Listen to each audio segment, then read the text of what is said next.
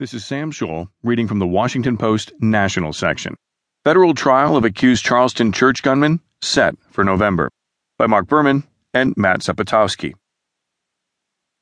The federal trial of Dylan Roof, the man accused of killing 9 black parishioners at a Charleston, South Carolina church last year, is scheduled to begin in November. A judge said during a hearing Thursday that the trial would begin on November 7th, according to a spokeswoman for the U.S. Attorney's Office in South Carolina. This announcement of the